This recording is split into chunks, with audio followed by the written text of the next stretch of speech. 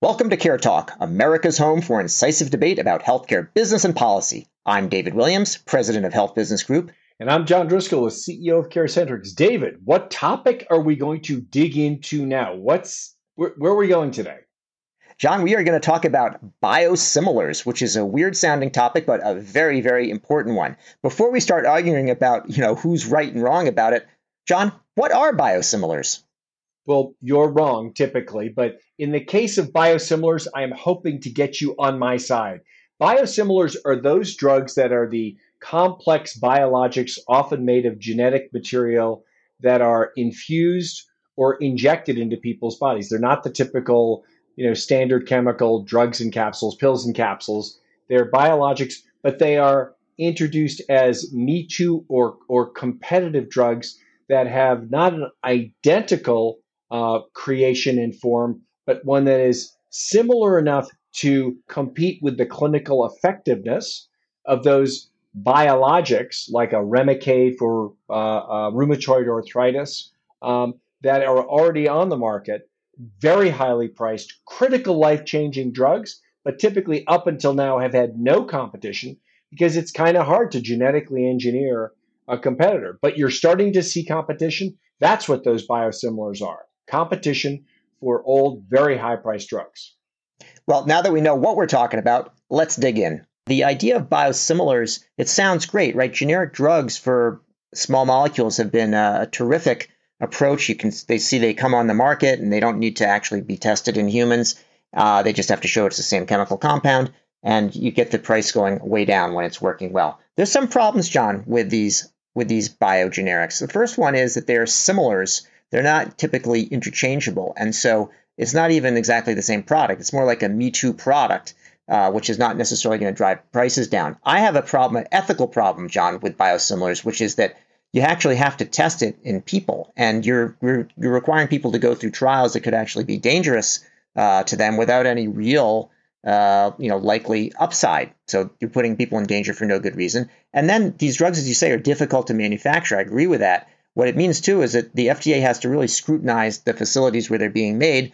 And you put biologics out there, biosimilars, now they've got to go and scrutinize 3 or 4 times the number of plants that were there to start with. I thought as a shill for big pharma, you were in favor of innovation.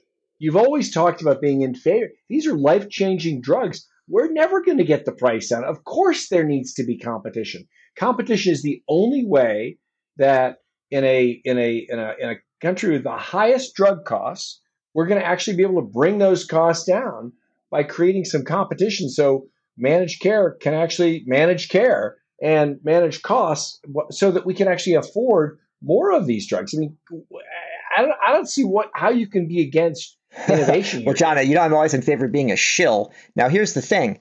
If you look on the pharma's website, they're actually in favor of biosimilars, and that should tell you something right then and there. It's because it sounds good, because it sounds like it's competition, et cetera, but really it's much more like the Me Too products. Let me say another word about that. So it's much more like a biosimilar is much more like bringing on like the second, third, fourth, or fifth statin. Lipitor, which became a huge blockbuster, was not the first statin.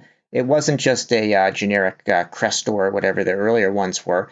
It was its own thing, and it was slightly different. And so they did different clinical trials, different marketing. They didn't market as equivalent to the other statins that were on the market. And so it's the same type of dynamic here. It's expensive to bring a biosimilar to market. It's not. Wait. Didn't you just say that the fifth statin? Once statins had more competition, the branded statins, didn't the new generic statins or generically similar statins bring down the price? You can't just pick one example that's contrary to our entire industry experience, that more competition allows governments and payers to pit pharma companies against one another to get lower prices. John, seriously, is that your best argument, to pick an anecdote and suggest it's market? Now, John, I know you're old enough to remember that when people used to complain about Me Too drugs was what was driving up the costs. Remember that? Remember the good old days before we had biologics to worry about? Anyway, this is like a Me Too product, and that's what pharma liked, and that's what payers didn't like, and this is what's occurring, John. I mean, the thing is that there is that most people are supportive of biosimilars, but there's been a problem, which is that it's just a very expensive way to get there. What's wrong with my idea, which is usually the side you're taking, of look, they made enough money from selling Remicade or whatever for 20 years, patents or whatever they managed to hide behind. Once you've been on the market for a dozen years, why don't we say, let's actually reduce the price down to like cost plus, make it double or triple. But that is the way to go, John. You don't need to say, oh, let's encourage biosimilars to come on the market and do their stuff. That's way too indirect. That's why pharma likes it, by the way. Well, first of all, I wouldn't know what pharma likes because I don't really like pharma in a lot of cases. That's your job. But when in every other drug category, David, when you've got more than one party in the market, the prices have been negotiated. I mean, the classic example. I mean, in fact, you will be hard pressed to find 3 or 4 examples other than the anecdote that you just pulled out. I mean, you're just saying that, okay, for the first time in American history, we're going to tell the drug manufacturers to reduce their prices, and with the warmth of their generous hearts, they're going to, for the first time in history, reduce prices? No way. All right, John. Well, rather than rehashing the past, let's talk about where we are with the biosimilars. So there's first biosimilars approved in the U.S. around 2015. We lagged Europe in that regard. And there's 31 approved. There's a 21 on the market. And in 2020, they had sales of about 3.3 billion, and it's expected to go to 30 billion by 2028. There's almost 100 of these drugs in development. Now, the industry claims that they save about $6.5 billion in 2020 from lower prices as a result of the biosimilars, to which I say, even if true, so what? That's a tiny amount. It's a drop in the proverbial bucket. Wait. Did you just say, even if it lowers costs, so what? Is that what you said? I said, if it lowers costs by $6.5 billion, so what? It's not worth the effort. And how many billions does it take to get your attention when 1 out of 3 or 1 out of 4 people in America can't afford the drugs they're taking? I mean, these biologics cost over $100,000 per patient per year. Often, it is a small percentage of the total drugs today. It's like single digits, call it less than 10%, but it's nearly half of the cost, the fully loaded dollar value. In that environment, I don't see how and you've got hundreds of great new biologics that are transformational, that have chart-topping prices behind them, and you're going to sit here and sniff at $5 to $10 billion of cost reduction. I mean, that's real cabbage where I come from. Well, John, I've been tooting my horn against the biosimilars for some time with no discernible effect other than raising your blood pressure slightly.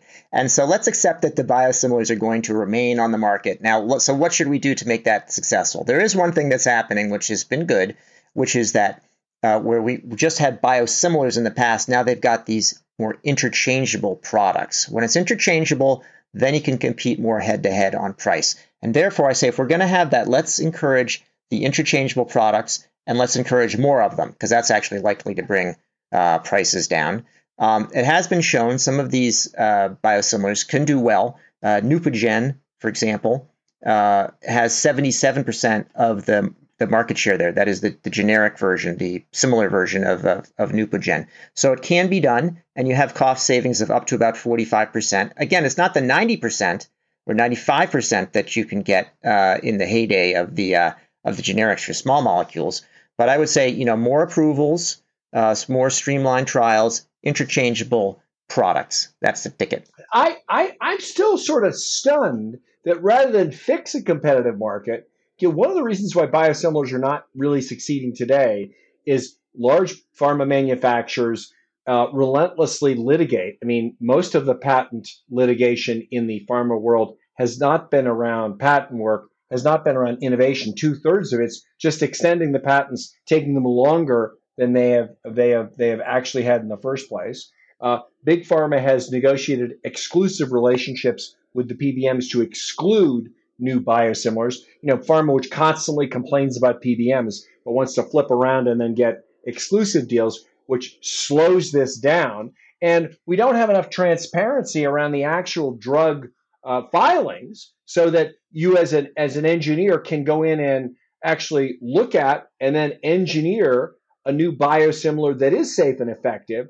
And finally, we haven't really pushed for a market where there's a more significant discount. Perhaps based on how much people are willing to discount, we should fast track those drugs through approval. I mean, David, let's leverage technology and maybe get some competition here. If you can leave the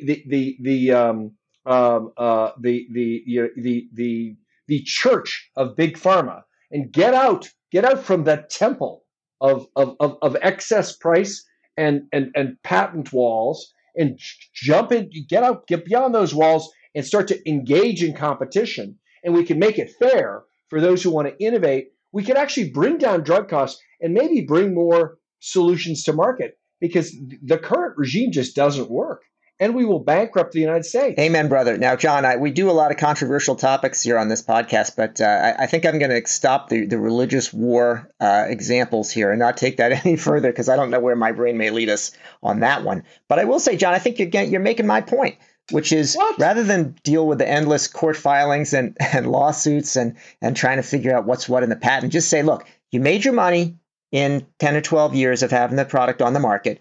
You still can make it. You're still going to have a monopoly, but the price is going to go down 80%. So stop spending your money on lawsuits and keeping competition away, because your price has gone down anyway. Now go out and create a new innovative product instead. So I think this is time for the heavy hand of the government and the belt buckle of Uncle Sam to be smacked on the pharma companies in such a manner.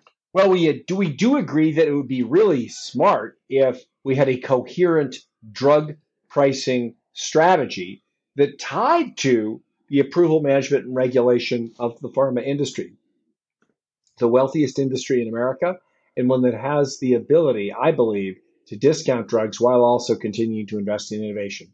David, we can at least agree on that. John, let's agree to agree on that one. I think that is a very warm and fuzzy way to end this podcast. I mean, John, I love biosimilars. I would love them to be bioidentical as biogenerics.